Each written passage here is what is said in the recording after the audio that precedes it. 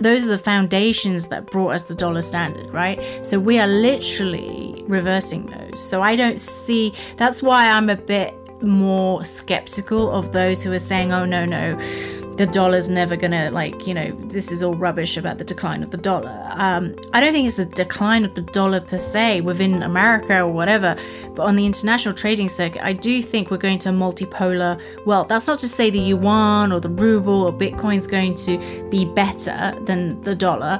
I just think we lose that neutral clearing point altogether. Imagine spending an hour with the world's greatest traders. Imagine learning from their experiences, their successes, and their failures. Imagine no more. Welcome to Top Traders Unplugged, the place where you can learn from the best hedge fund managers in the world so you can take your manager, due diligence, or investment career to the next level. Before we begin today's conversation, remember to keep two things in mind. All the discussion we'll have about investment performance is about the past, and past performance does not guarantee or even infer anything about future performance. Also understand that there's a significant risk of financial loss with all investment strategies, and you need to request and understand the specific risks from the investment manager about their product before you make investment decisions. Here's your host, veteran hedge fund manager Niels Kostrup Larsen.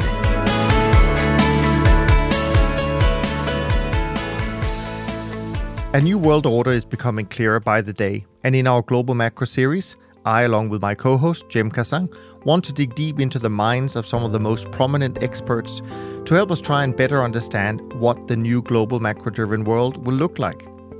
We want to explore their perspectives on a host of game-changing issues and hopefully dig out nuances in their work in places that others may have missed.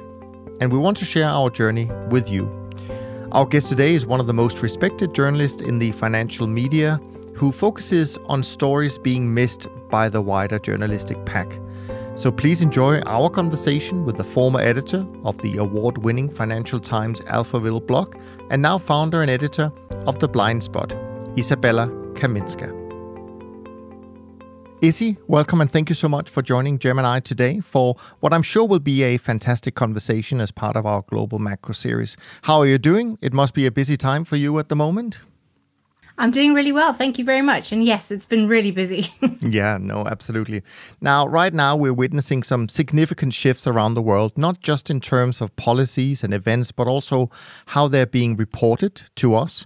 So we could not be more excited than to have you on the show because of your background within the media space, but also because of the shift that you've made recently in order to get a bit more kind of journalistic freedom, if I can phrase it like that. So let's just dive in. And since it's the first time you've been on our podcast, perhaps I could ask you just to set the stage and provide a little bit of context for our conversation by maybe sharing some of the highlights from your journey so far and what got you into journalism and your time at the Financial Times, of course, and what led you to go independent and start The Blind Spot.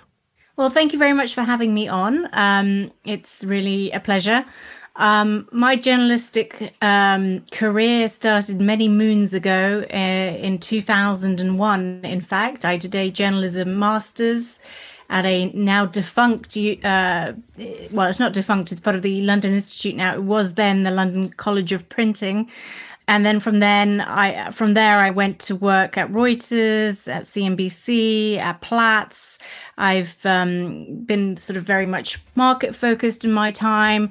I also did a bunch of independent journalism in the former Soviet republics back in the day. And then I ended up at the Financial Times in 2008 on Alphaville, which was the award-winning financial blog there. I became editor there in 2017 and I left just a few months ago, actually.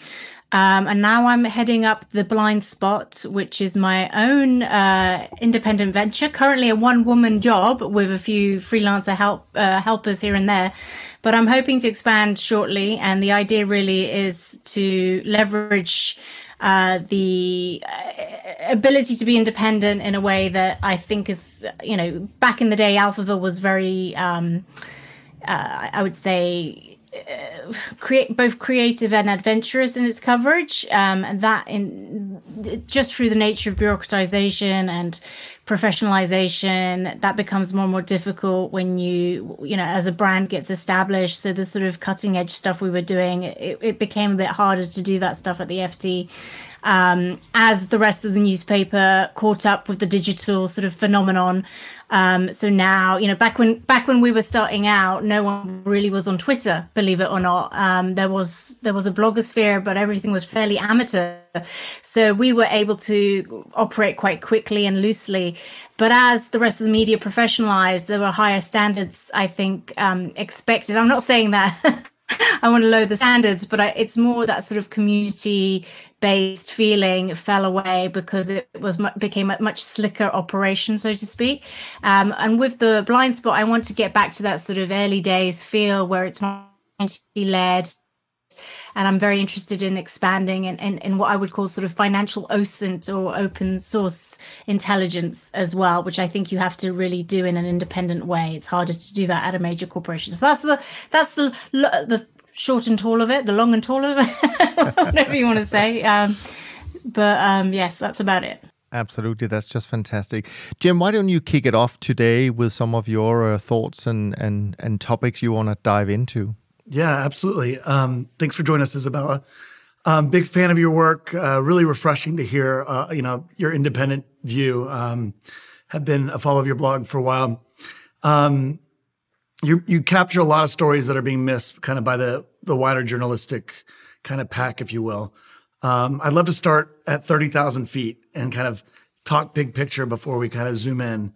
A recent blog post you wrote about mentioned kind of this view of, history as old as time, if you will, of anacyclosis, right? And that democracy is potentially at this point where it's descending into, mob rule, right? I'd love to hear your thoughts about kind of the history, what the Fed's role has been in this, and where do you see us kind of in the West, autocracy versus democracy right now? So, I'm so glad you picked up on my anacyclosis craze. I've been a fan of the theory for many, many years. I did ancient history at UCL as my undergraduate, and that's where I really first came across the theory.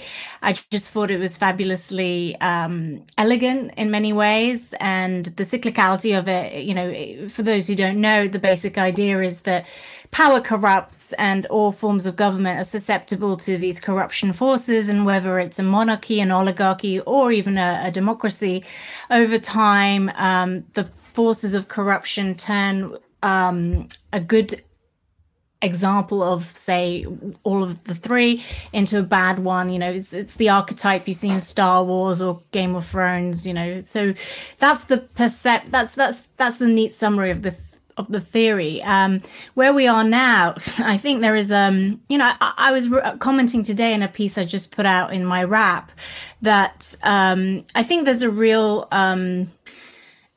schism in the kind of commentariat space in general with respect to whether we are, as a civilization, as sort of Western civilization, teetering on the brink of collapse. I think there are those who definitely think that there are forces of malaise and I guess risk coming in such ways that the stability we've been so used to is under threat. And then there are those, I think, who when people discuss this are sort of saying, well, the problem isn't democracy, the problem is all these other things, blah, blah, blah. Whereas I do sense that is one of the problems, is that just proposing the idea that democracy itself might be under threat because of the system itself having become maybe corrupted is a controversial point in and of itself. And it's all very well sort of saying, well, we live in a democracy, blah, blah, blah, but that doesn't really cut it in from my perspective, because the checks and balances that have been put into the system aren't enough anymore to prevent certain sort of powers dominating in ways that are undermining specifically the middle classes, I would say. And historically, it's only a thriving middle class that allows for a good form of democracy. So once you remove that sort of thriving middle class from the equation, it's very hard to retrace a healthy democracy. And are we teetering back towards government influence over central banks? I think possibly yes. That's really the question on my mind, I think, with central banks, is how independent are they these days? Yeah, I find it very interesting. I've actually pulled on a few of these threads myself, and I couldn't agree with you more that, the Federal Reserve ultimately has made it easy for government, right? They've been solving a lot of problems along the way, which has relieved the pressure on government to build to a much bigger level. And I think government is now, with COVID and several other pressures, really taking the mantle. I'm a volatility manager actually by training, and we think a lot about and talk a lot about the mathematical kind of distributions of events, right? I've talked a lot about leptokurtic distributions lately, and what that is fat tails. Essentially, my analogy I like to think about, and I'd like to hear your thoughts, is there is a building potential energy within a constrained system that's been happening for a while, right? But that doesn't mean the leverage or the risks haven't been building, right? The question is, when do the constraints, which have been, in my view, the Fed and liquidity broadly, when they get removed, that potential energy has been there all along, but people haven't really been thinking about it. And I think you talk a lot about that in some of your blogs, about how people in finance in particular have been thinking everything's normal. There's nothing that's changed in this world. But certain forces have been building for a while. And the world is still a dangerous world out there. The energy is actually bigger than ever. Love to hear your thoughts. I would agree with that. And I think there is still this battle between those who perceive risk as fundamentally reducible and those who see it as transferable only, right? I think those are the two clashes in the market in terms of how to deal with these things. And I believe definitely the risk situation is, from my perspective, one where we're only transferring these pressures, and over time people belatedly realize this, but they're always caught out because of this sort of, when you're in the groupthink, you don't realize you're in the groupthink. And being one of the problems is the groupthink, which emerges from the solutions that we create solutions, aka for example, the 2008 crisis came along. We created all these regulations. We supposedly stabilized the system, made it stronger, and now we're sitting there in a sort of, we're fairly complacent about that. But have we inadvertently transferred that risk elsewhere and into different forms? We won't know, because until the bubble bursts within those new risk zones, it will be hard to, people in the bubble don't realize that they are taking undue risk. That's the whole point of the bubble, right? If you know what it is, it's not going to be a bubble. So that's one of the, that's why with the blind spot, I'm always trying to look beyond what the consensus is saying, and that makes me a natural contrarian. But I do think that's the only way you can hedge against some of these unexpected sort of future fallouts, is you really have to stress test not just the conventional risks, but the new risks coming from all sorts of different areas. And my hunch right now is that this is, we're stepping into a schismatic world where it's going to be multipolar from now on, and there is a perception, I think, that we, the West, can maintain our supremacy within that world, or at least maintain a healthy kind of financial structure. And I'm not sure that is a wise perspective, because I think the era of the kind of so much of the wealth that we've produced, in the last 30 years or so, like the whole period of globalization, like intensive globalization, I don't think we can simply go to a multipolar world and not suffer a regression, which will impact the stability of the financial system itself. That's my hunch. Whether it plays out that way, I guess we will only see.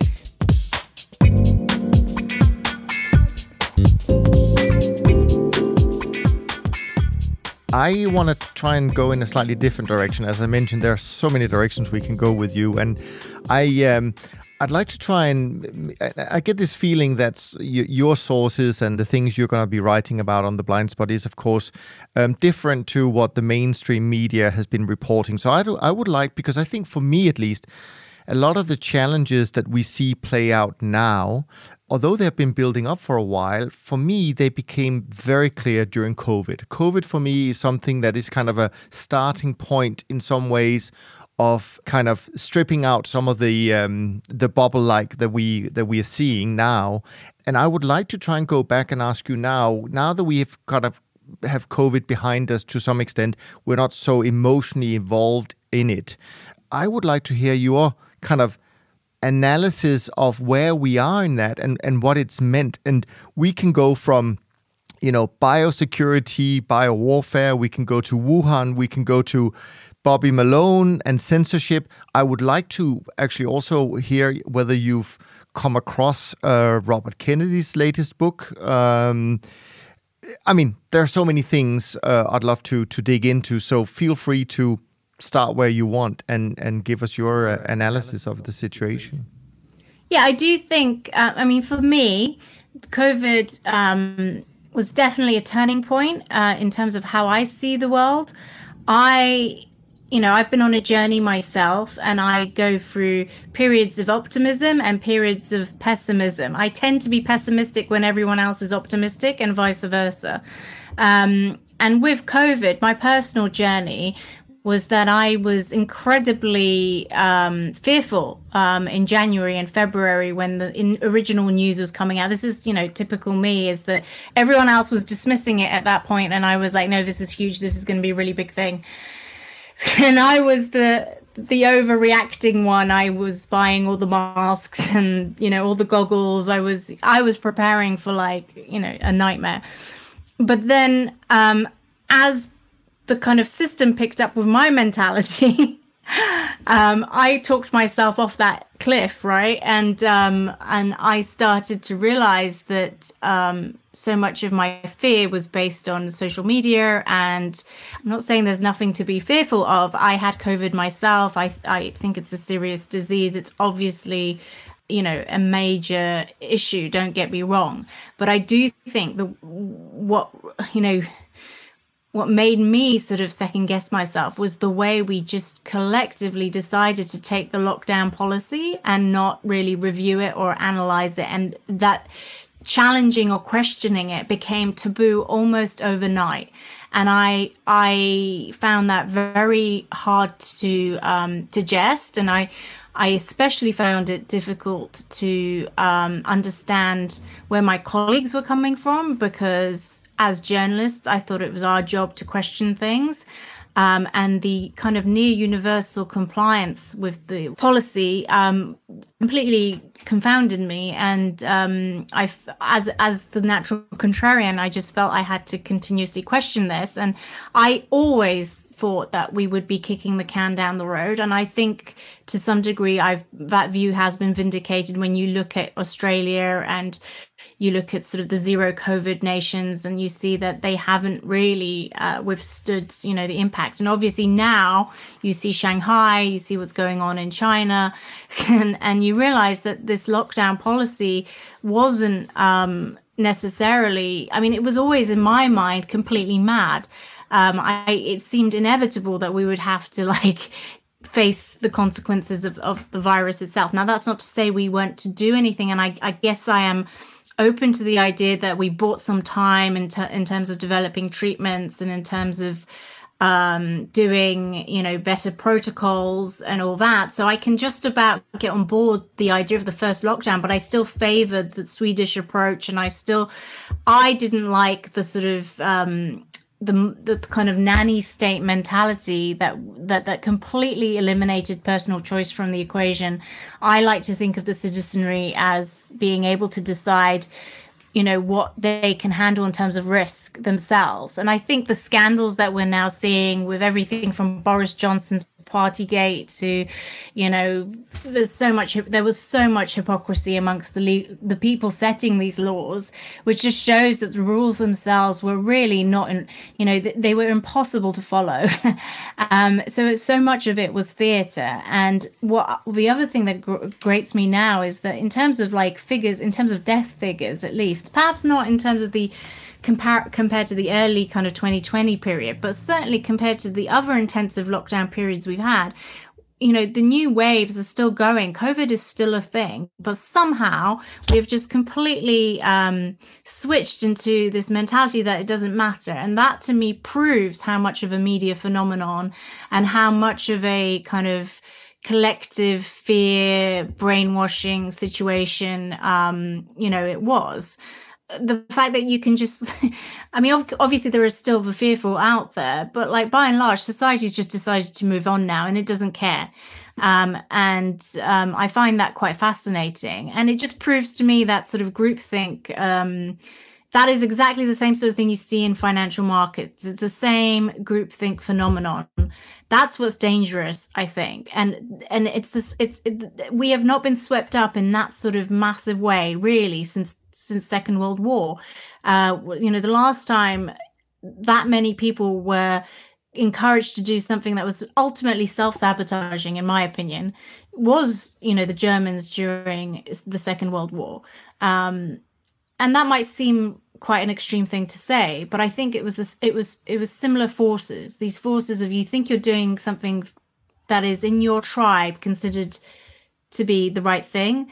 And you don't question it because it's so part of the peer, the conformed view is that this is the right thing to do.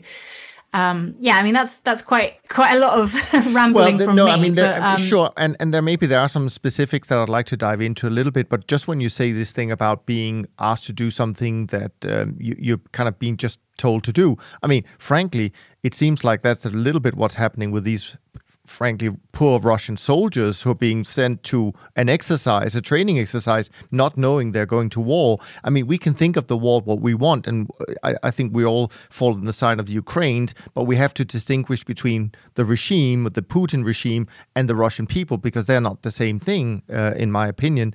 But there are some crossovers, I think, and I don't know if you have. I have this feeling that you have some great intelligence and sources that we don't know of, so to speak. But there are some overlaps because, for example, things like the COVID and the biolabs. Right now, we're hearing at least Russia saying, well, actually, the US were having biolabs in Ukraine. That's one of the reasons why they went in. We have Hunter Biden's laptop, which is being exposed, where there seems to be kind of evidence of that.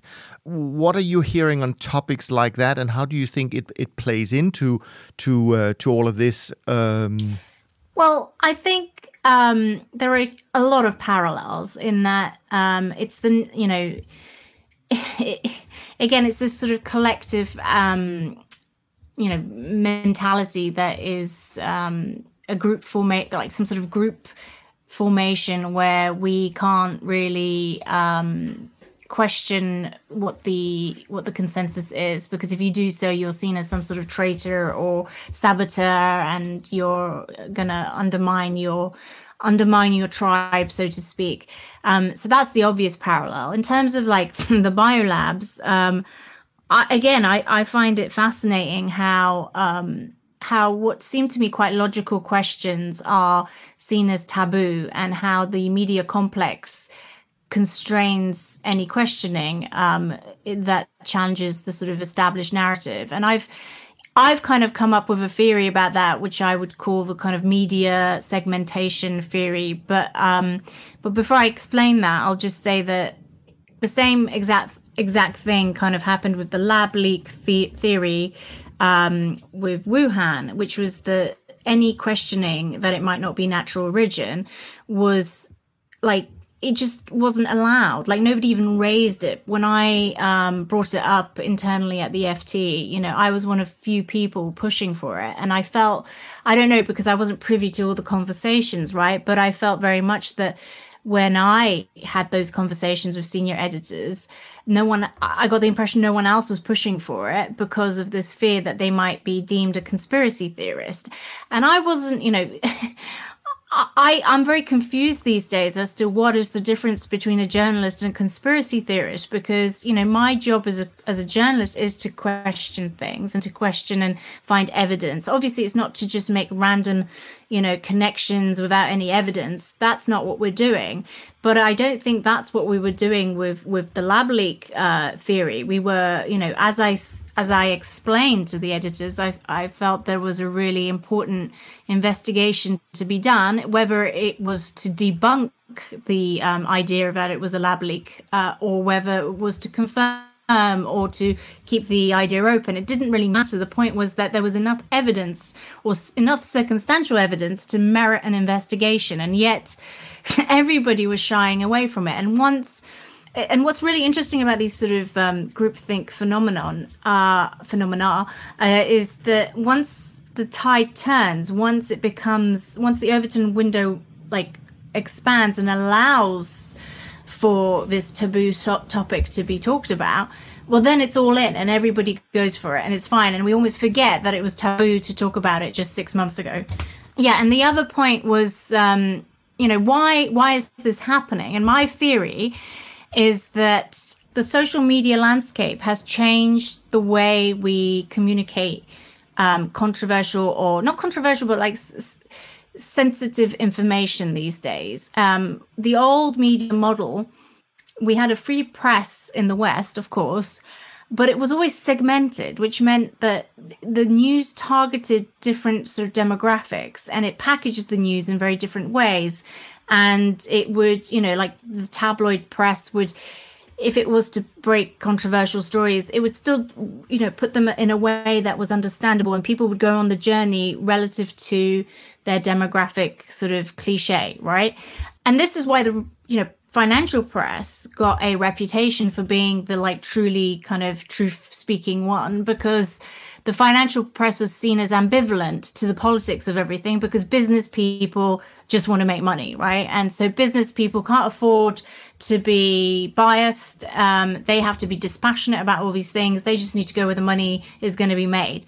And this allowed for the financial press to sort of be very matter of fact about things that, say, the more popular press might not be able to get away with saying without causing a massive hoo-ha or a some sort of storm. But with the internet and with social media especially, that segmentation has broken down, and so even the financial press has to think about the possibility that their true, I'm not saying they're not writing what they consider to be the truth, but they have to think about how it might be received by the lowest common denominator. And I don't mean that in a pejorative sense. I mean it in the sense of the least informed demographic that doesn't necessarily follow the topic in hand. And that could be, the lowest common, for me, if there's some news about, I don't know, pop music, blah blah blah, I'm the lowest common denominator in that, so because I wouldn't know what's going on in the world of music, so what I'm just trying to neutralize what I'm saying there is that in terms of the knowledge base of the recipient, right? And as a result, everyone has to kind of walk around on eggshells and create content that has to be very, very careful in case it's taken the wrong way by people who don't have the backstory. And that dumbs down the entire cross-section of news because everyone's on the internet. So then, and this sort of maybe is a bit self-promotional, but I think the only way around that is to then regate things. And you see that with Twitter and all the social media, the censorious nature of it, I think is a kind of, it's these forces of segmentation trying to get back in there and sort of say, well, some things are too, it's that old cliche of Jack Nicholson in A Few Good Men, you can't handle the truth, right? So we're going to have to compartmentalize it. And Twitter is too broad a public forum to really allow for any kind of unconstrained discussion. But, if you are prepared to pay and, prove that you're a informed person in this particular field, that, you know, in behind the little gates that we're now creating all these independent, you know, bloggers and independent media, they can, because they're speaking to their own audience again, it's the return of segmentation that allows for truth speaking. So I think the future of media is going to be, it's sort of this eternal cycle of like consolidation, fragmentation, and we're now fragmenting to resegment, to bring these segments back into the media so that we can tell the truth, but in a controlled way, because the broader population can't handle it, so to speak. That's the perception, I think. Yeah, and I agree to a lot of that, but I do think that, unfortunately, I think that I'm not so sure that media will ever be the same after COVID, frankly, and also because there's so many other things that we learned during COVID, such as how to control a crowd, as you rightly said, and China obviously is doing that very effectively right now, using mostly, I think, technology that's developed in the Western world. We saw even very close to home some pretty extraordinary measures, like in Austria with their COVID policies. We've seen now things happening in Canada in the last few months, which is, again, something that I don't think we would have seen 5 years ago, but now we have these extreme measures. So democracy is changing, and I fear a little bit for the children that we have put into the world, that is more going to be like the rules they're going to live under than the rules we grew up under. And it, just before you jumping in, Jem, here, and it leads me to a question which I haven't thought about much myself, so I'd love to hear your thoughts about it. We often talk about these kind of shifts in economics, cycles, and obviously we talk about demographics as well, but shifting culture. For me, this is a shift in culture, if I can put it like that. And I wonder what a shift in culture like this actually does to economics, if I can put it like that. Have you ever thought about what the economic impact of a shift in culture like this can have? Oh, yeah, 100%. I mean, economics, I would say, is 90% of the stuff in economics everyone agrees on. And then there's 10%, which is highly politicized and nobody agrees on, right? So it's that 10% margin that like makes all the economists on Twitter hate each other, right? All the different schools. What I think, with the culture wars, as they end up kind of being applied to the field of economics, that 10% is going to become increasingly polarized. And I think you see that already, to the point where what were perceived as legitimate schools like neoliberalism or laissez-faire concepts are going to be seen as extreme, like almost, I mean, it's already taboo to say you are an Austrian economist, right?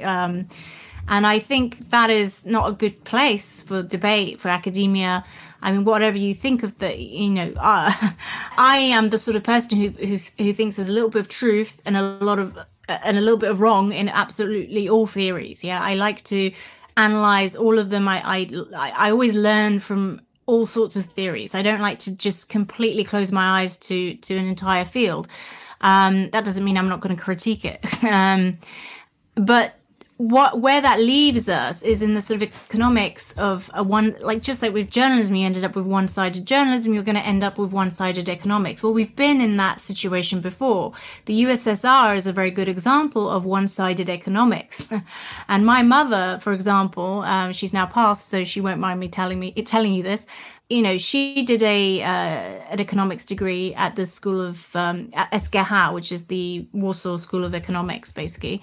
Very illustrious university these days, and the equivalent of like the Polish LSE, so to speak. But she, even though she had a master's in economics, when she came to the UK in the 70s, she did not use that on any of her credentials when she was looking for a job, because she was embarrassed, because she thought people in the UK are just going to think I have a joke degree, because the economics I'm learning is a one-sided economics. It's Marxist based. It doesn't accept free markets. It doesn't accept any of the conventional doctrine. And she would, she basically said, this is not a real economics degree, like whatever. But what she found fascinating many years later is that all her fellow kind of economists from that year, they had no trouble using those credentials in the international sort of market, right? So you had this situation where people who'd been taught communist style economics ended up being accepted in the sort of international economic community as if they had learned like the broad brush economic space. And many of them will have probably adjusted and adapted and self-learned, evolved their thinking. But a lot of the older guys won't have done so. And there's these massive knowledge gaps that appear, mainly because by the time you're in your 50s, you're not going to admit that you didn't learn the basics of, DSGE or whatever, because it wasn't like part of the syllabus in the, in that system. So that's what I worry, is that we will end up in this one-sided economics educational environment, which will make it not just taboo to think about free markets or like unconstrained. I'm not saying I advocate unconstrained sort of neoliberalism, free markets, whatever. But I'm just saying I'm worried that that's totally off the table. And I don't think anything should ever be off the table, because then that will impact the real world. And of course, where did the thinking in communist Poland end up, or USSR? Ended up in a system that frankly self-imploded because of the economic misallocation, right? So that's the risk, I think. Yeah, to go down that path a little bit more, I don't think we can talk about economics without talking about the Fed a bit more. We've had one-sided economics essentially for 40 years, which is supply-side monetary policy-driven economics. So it's been free market economics on steroids. It's created a technological revolution, right? It's created infinite supply for capital, and that's actually been a great thing for supply, but created a slightly deflationary environment, which led to more of the same. That now I think has led to a lot of inequality, right? Over that 40-year period. I think that's pretty well established at this point. The question is that opening the door for more governmental, the other side now being overly dominant? Is the pendulum now going to swing too far the other way? I mean, I guess I'd love to hear your thoughts on where we are in terms of regime change, the Fed, monetary policy, et cetera. Well, I think that's exactly it. I think we went too far one way, and then now we are sort of overcorrecting and going too far the other way. And but I'm also concerned that, because in a perfect world, you get those undulations, and one keeps the other honest. Like, that's the whole beauty of like having an open debate situation or a free system where you can regulate again. So actually a good comparison is, shadow government, like a shadow here in the UK. Obviously we have the cabinet, but we also have the shadow cabinet, right? Because that's how we keep the core government accountable, and there's a sort of alternative that's pushing back against it and offering different ideas. We also had it with COVID. We had SAGE, which was like the policy making division in the government, the advisors, but we also had shadow SAGE, which actually ended up being even more extreme. But that's the idea, being that it's good to have this sort of undulation between one and the other, and a devil's advocate for the defense as well as for the prosecution. So I think that's where we're going. The problem is that the undulation is swinging more and more erratically and more extremely. So whereas we used to be sort of just, if you think of it visually, like, undulating about a centimeter from one to the other, we're now like in the meters, so we're going from one extreme to the other extreme. And I worry that now, especially, we will have this kind of period where government will become increasingly influential over money markets. I've dubbed it, specifically with reference to the US. I've dubbed it sort of the end of the neutral dollar period. And of course, that's a misnomer in some ways, because it's not like the US was never, the dollar has always been political to some degree. Like, it represents free markets, a free system, that's political, right? Don't get me wrong. But those, and certainly the US government has always been a political beast, even in the 80s and 90s, whatever, and in the standoff with the USSR and in the Cold War. But what I mean about the neutrality of the dollar is that there was a separate sort of ecosystem for the dollar as a medium of exchange, which was fairly neutral and totally depoliticized. And that was in the euro dollar market and the offshore dollar, where really the dollar could be transacted, by anyone. It was whether they were your like enemy of America, friendly country to America or unfriendly country. It didn't really matter. In fact, to the contrary, we were quite happy if, say, the USSR started using the dollar as its second currency, because we saw it as a sort of mechanism to infiltrate a closed system with an open mechanism, right? So the dollar would then undermine all those capital controls and open the system up. And it did in many ways, because absolutely every single corrupt official in the USSR had a dollar account in Switzerland, right? So that made them have an interest in opening themselves to the Western system, right?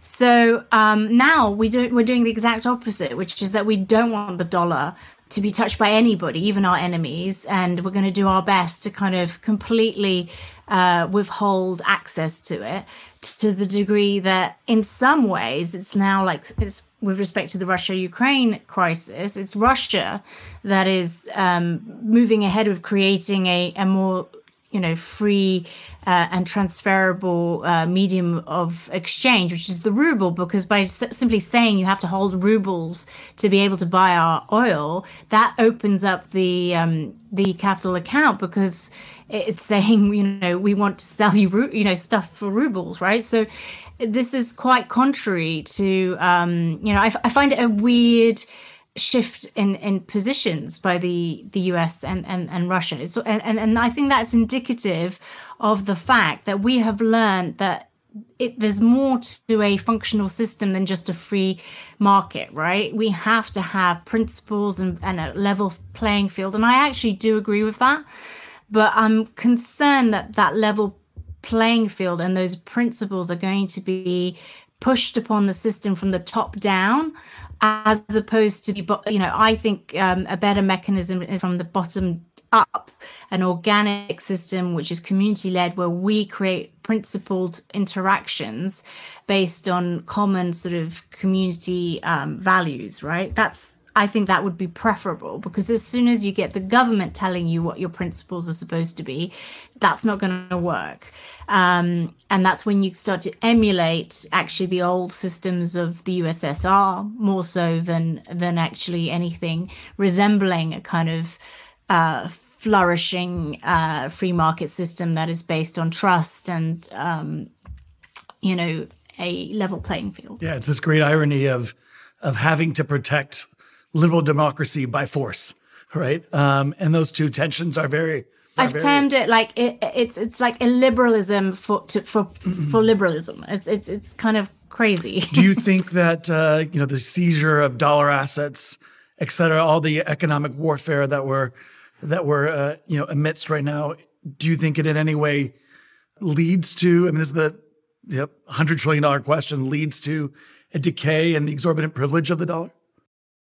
Yeah, I certainly do. I think it's unfortunately a much underappreciated point in policy circles. Actually, I think there's no doubt that if you want to be the sort of go-to standard, reserve standard for the world, you have to be neutral.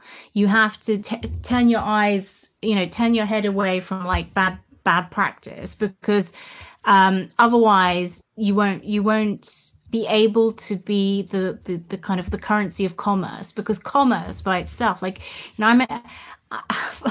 I studied ancient history, so I look at a lot of things through an ancient historical perspective, and at the end of the day, what is a trader, an international kind of privateer, or anyone involved in international commerce? It's somebody who is just looking at the business side of the equation. They just want to look at two different systems with totally different political ideologies, like whether it's the Spartans and the Athenians or, whoever. And they might not agree politically, but they have each of these different, zones have their advantages and their disadvantages. The Athenians will need X and have too much of Y. And a trader, a person of commerce, can interact only, they can become an intermediary, a common intermediary, only if they don't care about the politics of either side. They're just purely pragmatic, and they can see an opportunity to make some money. But they need a neutral currency of exchange to be able to talk to all the other people interacting in that sort of commercial space. It's the language of, it comes from, I hate to say it, but it comes from like the era of pirates and privateers and sort of unshackled, enterprise, right? That's what people needed. And in those days, it was gold. It was usually some form of precious metal that was seen as totally apolitical. And that's why there was a preference for it. And that's not to say fiat currency was never used, but that wasn't the normal common denominator between all the different zones. The dollar became that that common denominator because precisely there was this amnesty or so to speak, a sort of diplomatic immunity to who held the dollars. We didn't care. We would respect it. That's gone now, I think. I think it's not just gone not so much because of Russia, actually. I think the Afghanistan precedent was much bigger because that was a direct confiscation, essentially. There is going to be some due process in terms of reallocating the Taliban money, but it's already set a precedent unlike any before, where you have a central bank that is it can't trust that its foreign exchange deposits are going to be there when they need them. So yeah, I think that is quite significant. It's quite interesting when you sit there and you describe, what is needed, and this kind of forum of neutrality and kind of the what could a global quote unquote currency be. It reminds me of when I was listening to a panel that your friend Pippa Malmgren attended a few weeks ago at the government summit in Dubai, and she was sitting next to, or she was at a panel with, I think the Saudi oil minister, and what you described in terms of not getting involved in these kind of politics was exactly how he described OPEC. As soon as they walk into that room, even if Russia is part of it, it doesn't enter the Ukraine situation does not enter into their discussion, and even Iran and Iraq and Saudi, they are enemies. They throw drones at each other, but they're still, when they go into that OPEC meeting, that's not part of the conversation. Very interesting to make those parallels, actually. Yeah, you need a neutral common ground. Like that is the first rule of diplomacy, right? You need to be, a diplomat is supposed to, have this common respect for all the other diplomats. I mean, that's the first rule of diplomacy. If we lose that, and I fear we will, that is going to be problematic. And I think even in the Cold War, there were trade channels that were open. It's not like all trade was completely killed off between the USSR and America and the West. And I think there was always a practical underbelly to it, but it wasn't. That's a good example of the sort of thing that couldn't really happen these days because of the internet. If there was a bit of like discrete, state to state trade because of essential goods that are needed, an essential swap of goods, right? That is to the benefit of both countries. That would leak into the popular press and become too controversial. Therefore, I suspect that even those sort of that sort of realpolitik becomes much harder to enforce in the current situation. Sure, and you could, of course, argue that in around 1973, 74, perhaps encouraged by Kissinger, that oil became the de facto backing or how to back the US dollar rather than gold, which obviously it had stopped being a couple of years earlier.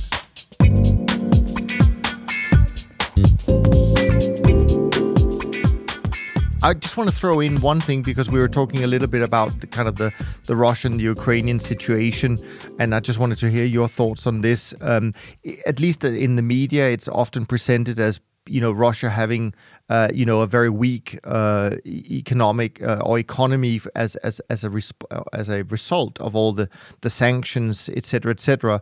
So that's kind of how I feel that it's being positioned. On the other hand, if you think about and in terms of the West having all the leverage. But if I'm thinking about all the things that the Western world has decided to do in kind of a U-turn in terms of policies in the last 6-7 weeks, and what it means in terms of costs for the Western world, in terms of further emergency packages on top of all the COVID stuff we did, it does seem to me like, and also the rising interest rates and rising inflation, it does seem to me that the West could actually be in not as advantageous situation as you would think. So I just wanted to hear your thoughts on that kind of quote unquote power balance in terms of Western economics and the Russian economy right now, given what you're seeing and hearing from your sources. Oh, I completely agree, and I think it's really undemocratic what we're doing, actually, because I don't think we're consulting our own population on what will be quite horrific consequences if we go through with this policy. During the oil embargo in the 1970s, Nixon actually was hoping to get the American population on side. There's this incredible video of him sort of speaking to the American people and saying, because of X, Y, or Z, we're going to have to really sacrifice. We're going to have no driving on Sundays, and we might face shortages and this and that. And there was this quiet hope that the American population would get on side, right?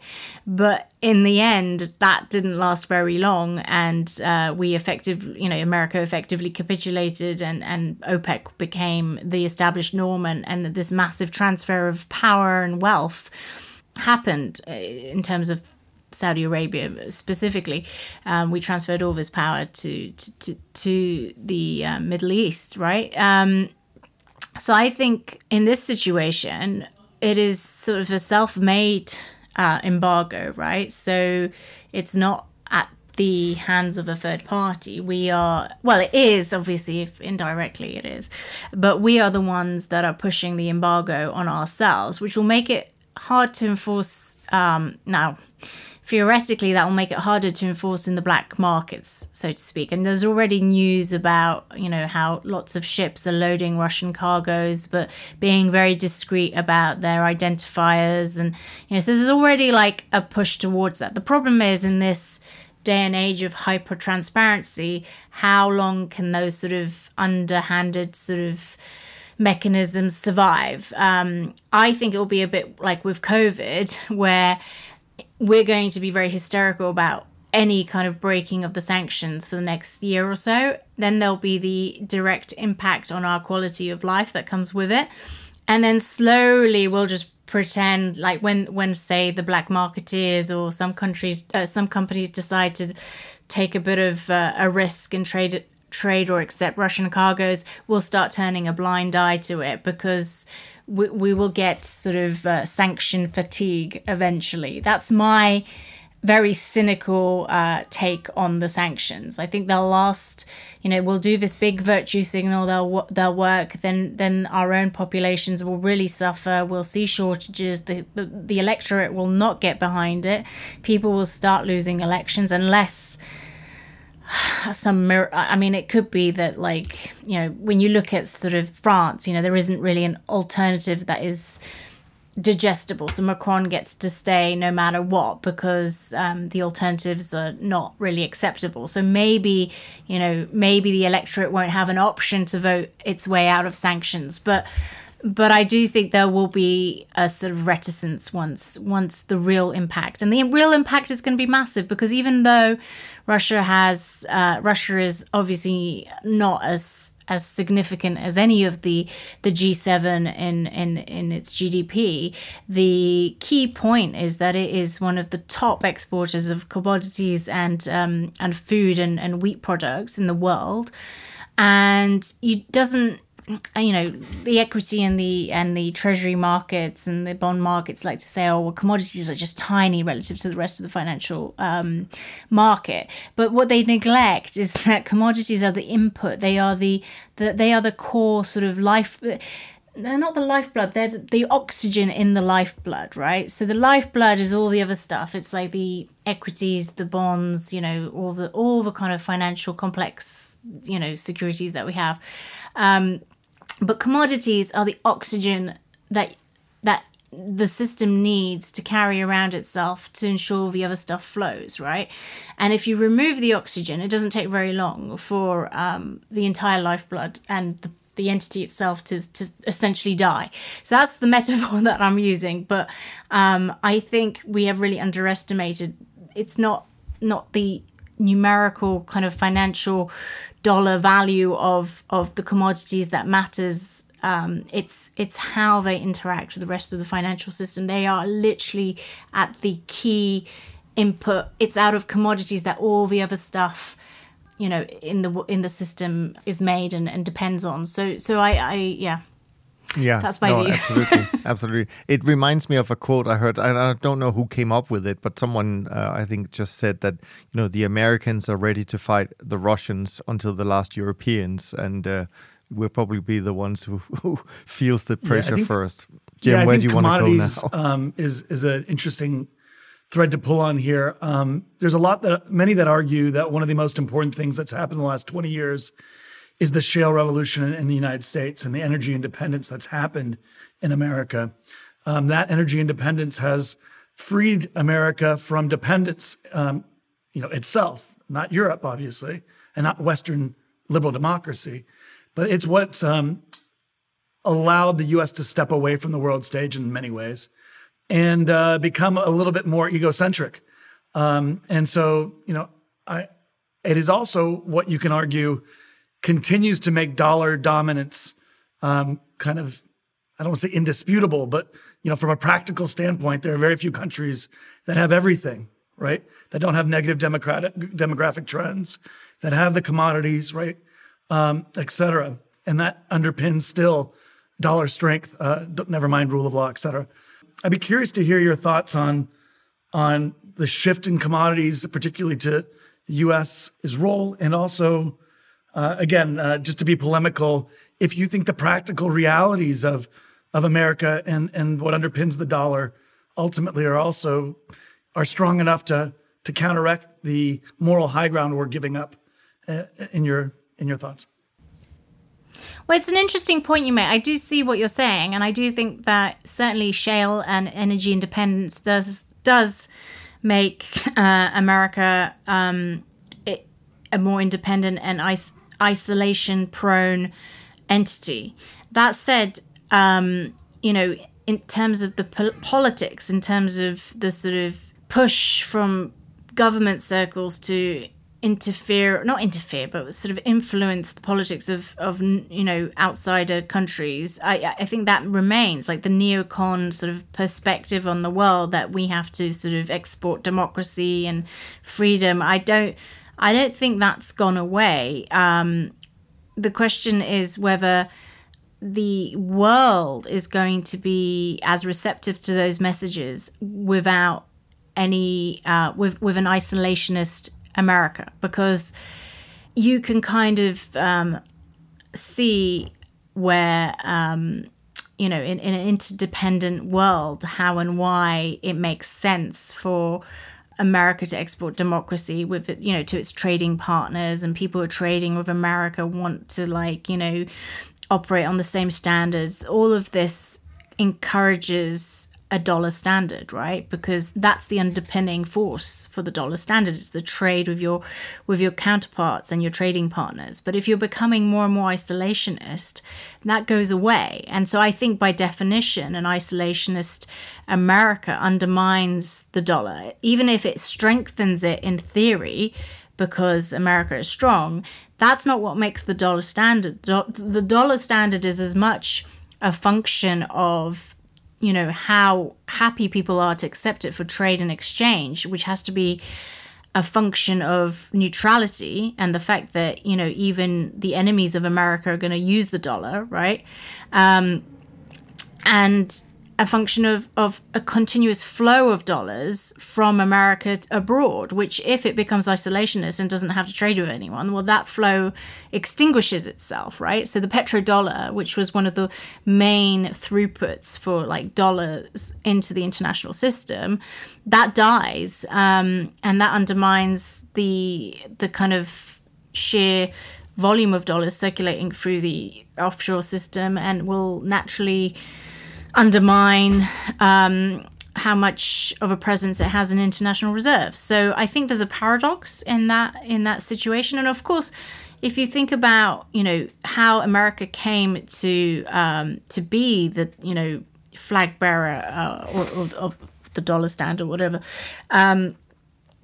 it came through losing its independence. Like it came through effectively dropping its isolationist attitude and joining a war, right? It came as a product of Lend-Lease. It came as a product of showing to Europe that it was prepared to invest in Europe after the war as well and not worry about the consequences of whether it will get repaid.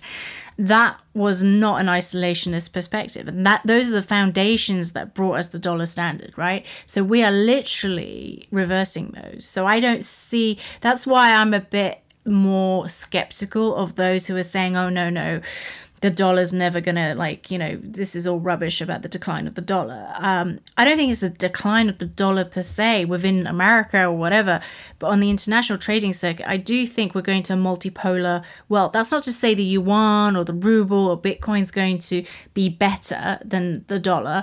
I just think we lose that neutral clearing point altogether, which will add cost and to transactions and just general commerce overall, because traders, if they lack a common ground, they're going to have to add a premium for the risk of not knowing like the common cost of everything, right?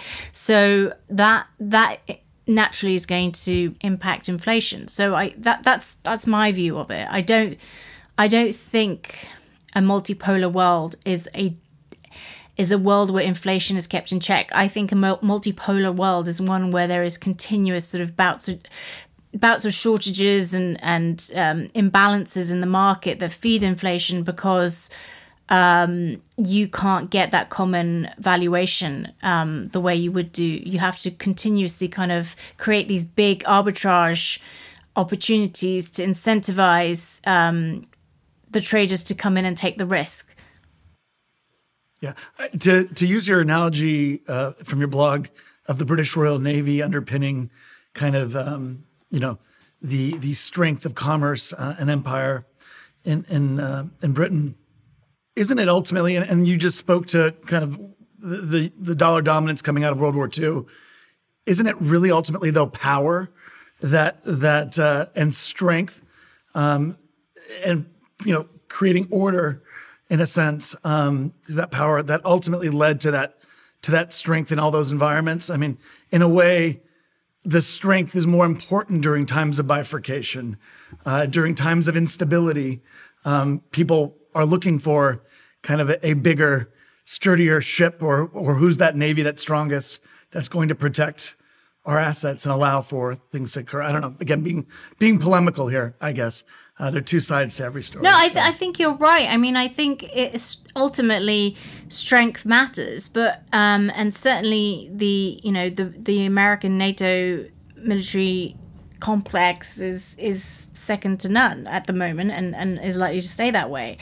But that doesn't mean, I think, in an isolationist world, right? You can have the biggest army in the world, but if you're not prepared to use it, it's kind of meaningless, and that's that's what we learned from the Second World War, was that we needed to like break America's isolationist attitude to get it to act at all, right? So, and actually, it's quite a funny story with respect to how the British, the role that fake news played in that entire episode, because it was the Secret Service, the UK Secret Service, that apparently came up with a fake map of South America and like some fake plans about how Hitler was planning to invade South America that ended up pushing, or at least persuading FDR that I think it was a South America plan that ended up helping, as well as obviously Pearl Harbor. But in the end, it was a lot of skullduggery that like ended up pushing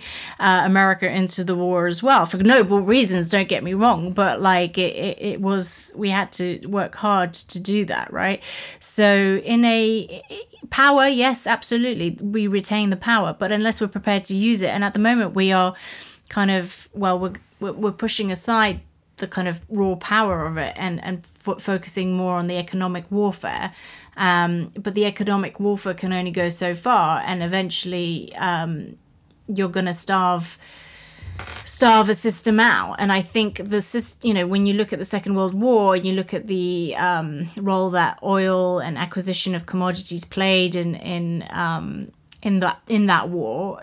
I think you've got NATO and you've got power, but do you have the commodities and the rare resources that are needed to continuously power that military? That's the bigger question. And yes, I'm sure America's self-sufficiency will help, but it doesn't have self-sufficiency on a lot of rare materials and resources that are also very necessary to maintain that dominance. One of which is sort of a lot of materials that are used in nuclear generation and in in ballistic missiles more generally. There are a lot of commodities that the Western system is lacking actually relative to Russia, and they might not, we haven't necessarily heard that much about, say, the shortages in noble gases like helium or in neon, all of which are essential in the making of, semiconductors and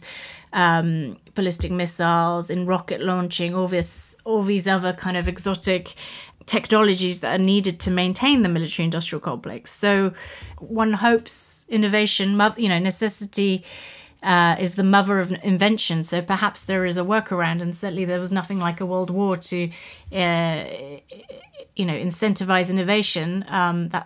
Think of what came out of the Second World War, but at the moment, I'm not sure it's as clear cut as perhaps the market is assuming. You talked about deglobalization. I know we have to sort of start winding down. We don't want to keep you all afternoon, even though we would love to do, but we'll respect your time, of course. But you talked about deglobalization. I just wanted to ask you one thing, because I'm sure this is an aspect of the financial world you've been following and writing about as well. And that is because Peter Zion, our previous guest, talked about, we actually have to kind of play the whole game we've had, or not game, but the way things has evolved in the last 30, 40 years, we now have to start playing that in reverse. So my question is, in a deglobalizing world, what does that impact, do you think, on things like passive investing and index funds, which have been kind of in our world, very dominant trend, so to speak, in the last 10, 15 years? Yeah, I mean, I'm not sure index investing is going to suffer from deglobalization in and of itself. It really depends on, index investing is now more influenced by factors like ESG. If ESG kind of extends itself to ESGA, as I've been saying, so, adding A for ally, that limits, where investors, passive, where retail investors, all sorts of investors can put their money.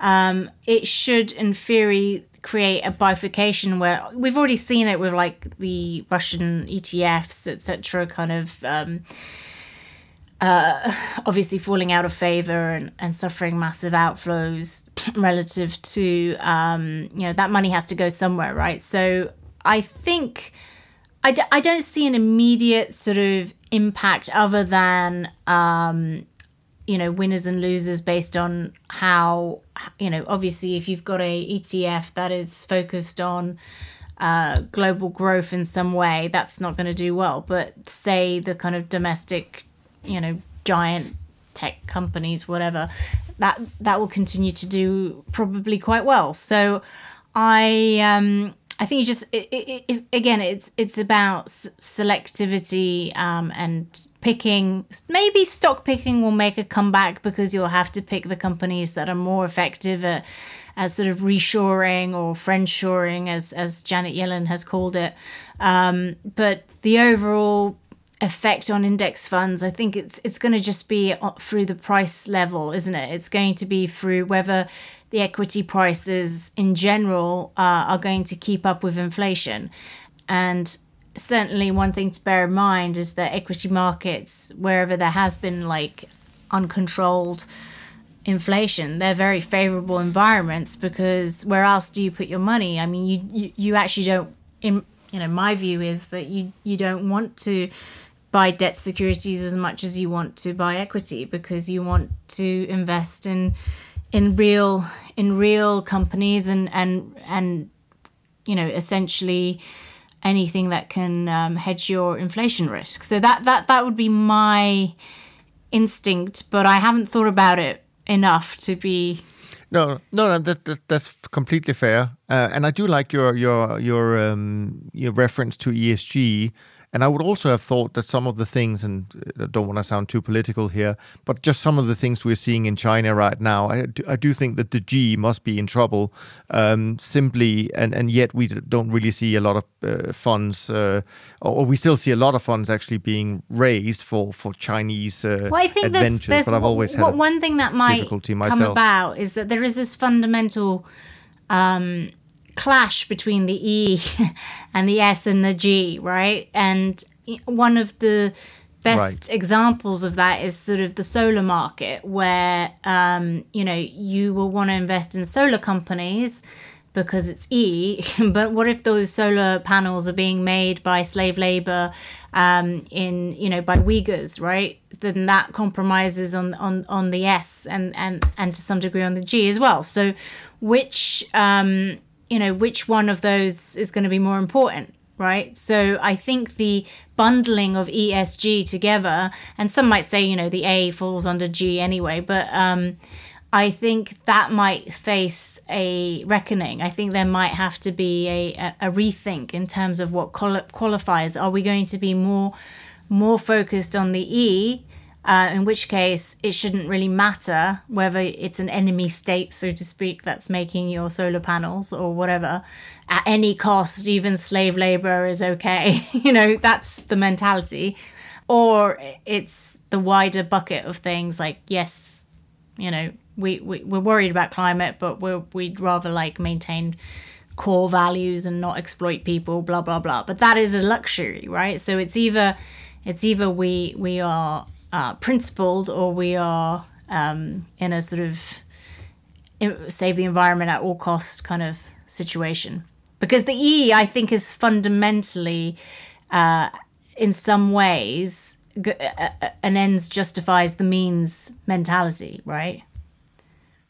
I mean, that's an astute point. I mean, to continue on that a little bit, if you look at what's happening in Europe right now with the energy crisis, many people are pointing to ESG investment over the last decade, right, as a major driver of the energy crisis that we're seeing in Europe.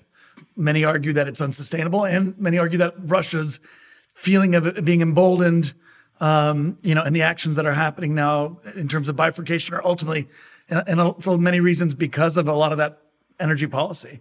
So speaking directly to kind of how these two things can be diametrically opposed, how much of that do you agree with, and what do you think the path forward is in terms of energy policy? No, I totally agree with that. I think I think we have been very naive with our energy policy. I think our net zero entire the entire framing of net zero is completely naive, and the architects of that policy obviously know nothing about basic supply and demand and environment and economic stability. I'm actually quite appalled by what's happened on that front.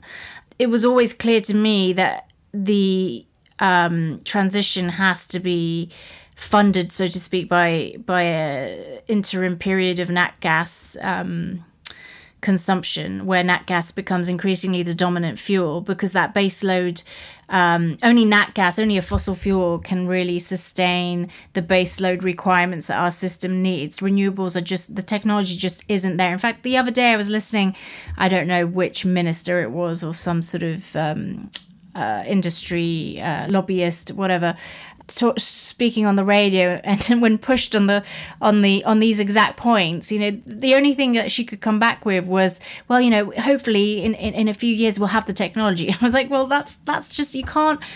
It's like jumping out of an airplane and knitting your parachute on the way down. That is not a way to manage these things.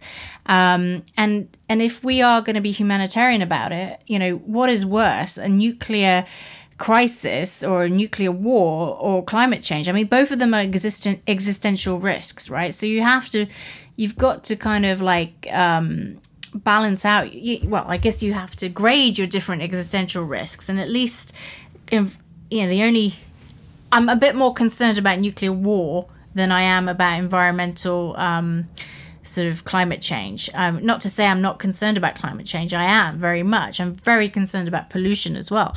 But I think you have to be realistic. And the nat gas situation is just an absolute shock horror, because it was always clear that we would have to have this interim period. And I don't know what they were thinking. And in the UK specifically, they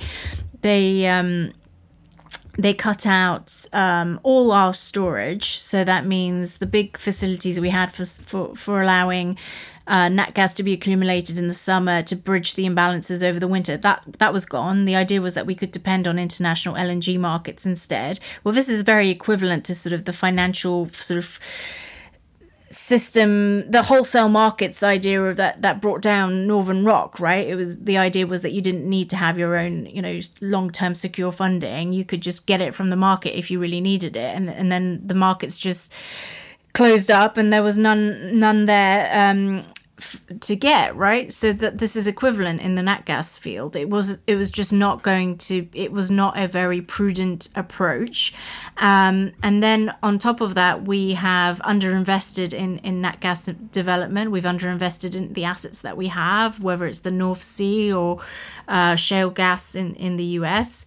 And I think obviously that was always going to give the countries that don't care about climate change but care more about power and a mechanism by which to gain international leverage, and that's exactly what's happened. And Putin was no doubt, I mean, in my mind it seems obvious that he probably was very happy to see all these environmental movements, or even fund some of these environmental movements, because it was clearly going to work in his favor in the long run, because we would become less resilient to the possibility of removing ourselves from the energy from dependence on Russia. So I don't buy also this idea that this accelerates our move to renewables, because that is the other thing you hear a lot, and frankly I think that's very naive, because, well, if it does, maybe it will happen in the long run. Like I said, necessity is the mother of invention. But what will be the collateral damage in the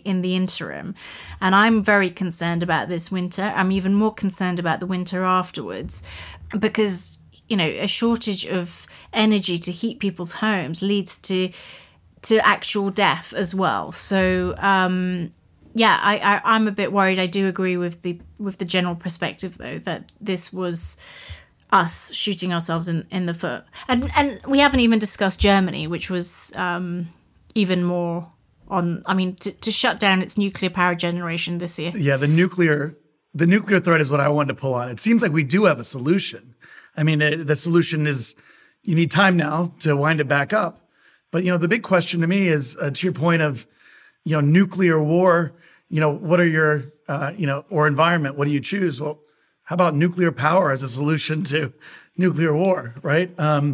It seems like, particularly in Germany, obviously France gets the majority of its power from nuclear. But it's always fascinating to me that in Europe, it doesn't have the natural resources. There's such an unwillingness to make that investment in nuclear power and the move away from it, given it's twice as cost effective than even carbon-based resources. So I don't know. I'd love to hear your thoughts on nuclear, and if you think there's going to be a nuclear renaissance, given it seems to be the one kind of breaker that other than coming up with new technologies or faster ways of doing it.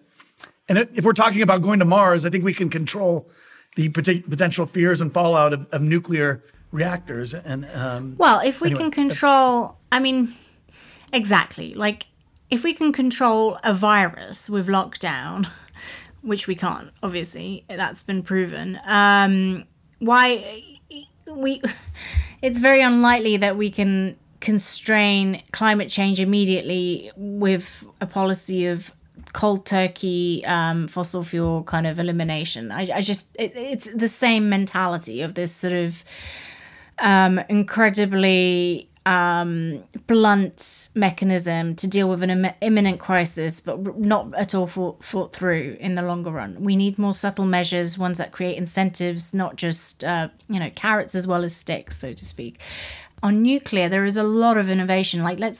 Because nuclear was so unpopular for so long because of Chernobyl, because of Fukushima, etc., and the one in America, 3 Mile, I think it was 3 Mile, yeah.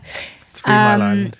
Yeah, island. There hasn't been that much innovation in that space. But now, finally, we've got a lot of innovation. There's a lot of interesting and encouraging technology in the sort of micro nuclear generation field, or in the battery kind of model, where you don't necessarily have to have a reactor that operates in the classical sense. So there is no risk of meltdown, because these new power generation mechanisms effectively charge down. They don't create the same. Well, I'm not in any shape or form a nuclear physicist, but from what I understand, the risk of nuclear meltdown is just not there.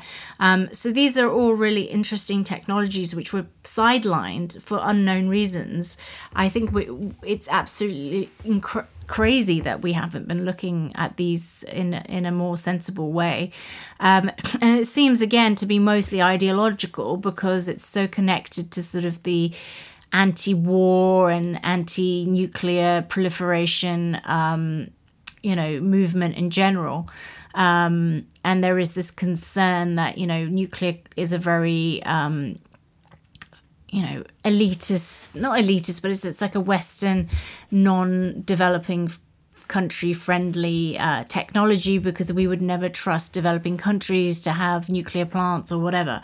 But I think that is we have to find ways around those problems, and certainly there is enough potential now to generate different sort of designs in nuclear power plants to merit further investigation. And certainly those countries that don't have consistent sunshine or wind, it makes a lot of sense to look at nuclear for those countries. Maybe that's the blind spot. Yeah, no, I definitely, I'm very much pro-nuclear, but like the conventional plants, unfortunately, take like up to 10 years to make. So that's a long time, to get all the permits. I mean, there can be a little bit of acceleration in terms of the bureaucracy of it, but in, just basic development and not in my backyard mentality has to be overcome for these plants to be built in the first place as well. It's just it's a really interesting topic, and actually Jem and I are going to dive into natural resources and energy in a full episode coming up very shortly as well. And I think it's going to be a topic we're going to be talking about for a very long time. As a Dane, although I live in Switzerland, as a Dane, growing up in Denmark as a kid, I always found it very interesting that the Danish anti-nuclear movement was very, very strong. Yet we ended up having a nuclear plant 15 miles from the capital of Copenhagen, but because it was in Sweden. So, I mean, completely crazy policies. And of course, you're right. It takes about 10 years to build these plants. And of course, we would expect our policymakers to be ahead of time thinking about what we were going to be needing in 10 years' time. And now we find ourselves in this crazy situation. I have two small questions left so that we don't take up all of your time this afternoon, Izzy. You said earlier on that you were fearing the winter coming and maybe the next winter coming. And I was just sort of curious, are you a little bit of a prepper? Because that seems to be becoming a term now, mainly in the US, but I think even in Europe now.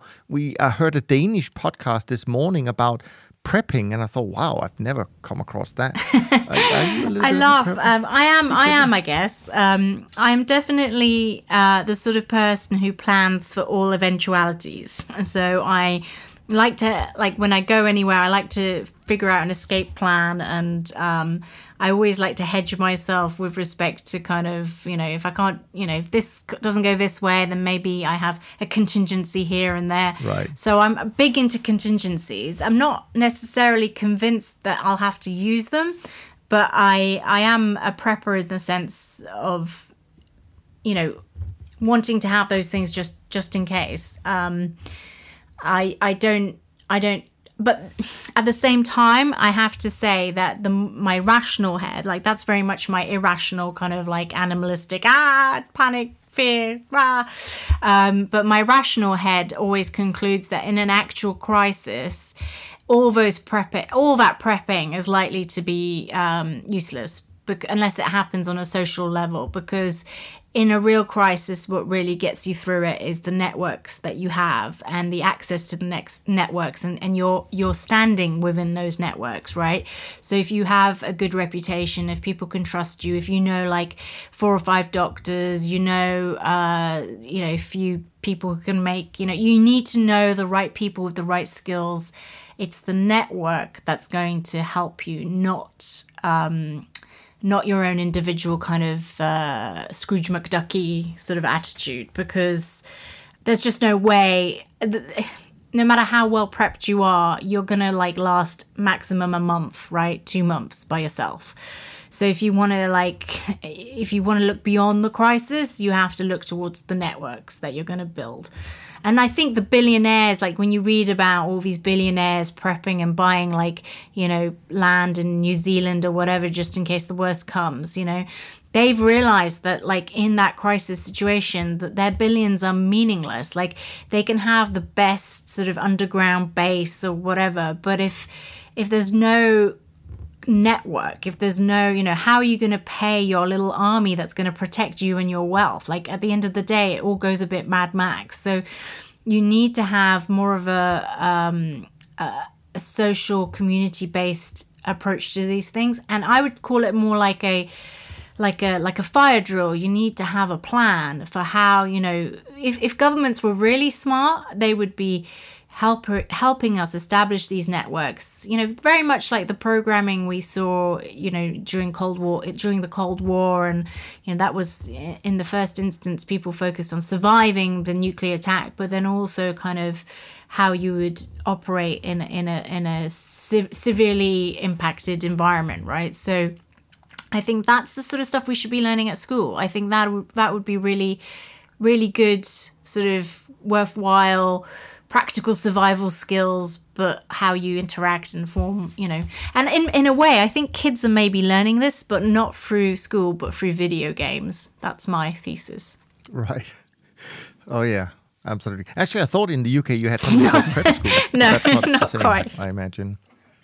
Okay, fair enough. Now, we're going to end this now, but just before you leave, there were so many things we could have asked you, and we haven't even gotten through probably half our questions. So I just want to ask you whether there was something we missed that you really wanted to have brought up, and to give you a chance to bring it up before we close out. I think we've covered everything. I mean, obviously, the big topic du jour is Elon Musk taking over Twitter. That exactly, yeah, that could be one we missed. I mean, we didn't miss it. It's We didn't get fascinating to watch, and I just find it very interesting that it's such a polarizing topic. And my own perspective is that I don't think.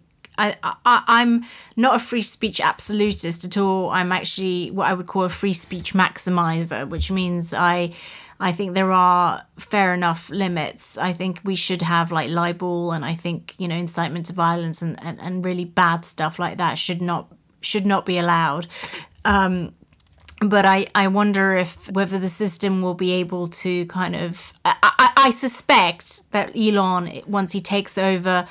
If he takes over Twitter, he will learn the hard way that some of these systems are thrust upon you, not because I don't think, you know, Jack Dorsey or whoever, you know, had any intention of creating a censorious environment on Twitter. I think these are sort of natural forces that are thrust upon social systems. Just feeding back to my original point about segmentation, it's because the market can't handle the truth very often, and it'll be interesting to see if you know, if Elon Musk can actually change any of that. I'm curious. I will be watching with a lot of curiosity. I think there are many people that will be watching with a lot of curiosity. Izzy, this has been a tremendous conversation with so much knowledge shared from your experience. Thank you so much for doing this today. And by the way, make sure to follow and subscribe to Izzy's work over at The Blind Spot. You can, of course, find the links in the show notes for today's episode. And as you can tell from today's conversation, we're living in a true global macro-driven world, and it is perhaps more important than ever before to stay well-informed. From Jem and me, thanks so much for listening, and we look forward to being back with you on the next episode of the Global Macro Series. In the meantime, take care of yourself and take care of each other. Thanks for listening to Top Traders Unplugged. If you feel you learned something of value from today's episode, the best way to stay updated is to go on over to iTunes and subscribe to the show so that you'll be sure to get all the new episodes as they're released. We have some amazing guests lined up for you, and to ensure our show continues to grow, please leave us an honest rating and review in iTunes. It only takes a minute, and it's the best way to show us you love the podcast. We'll see you next time on Top Traders Unplugged.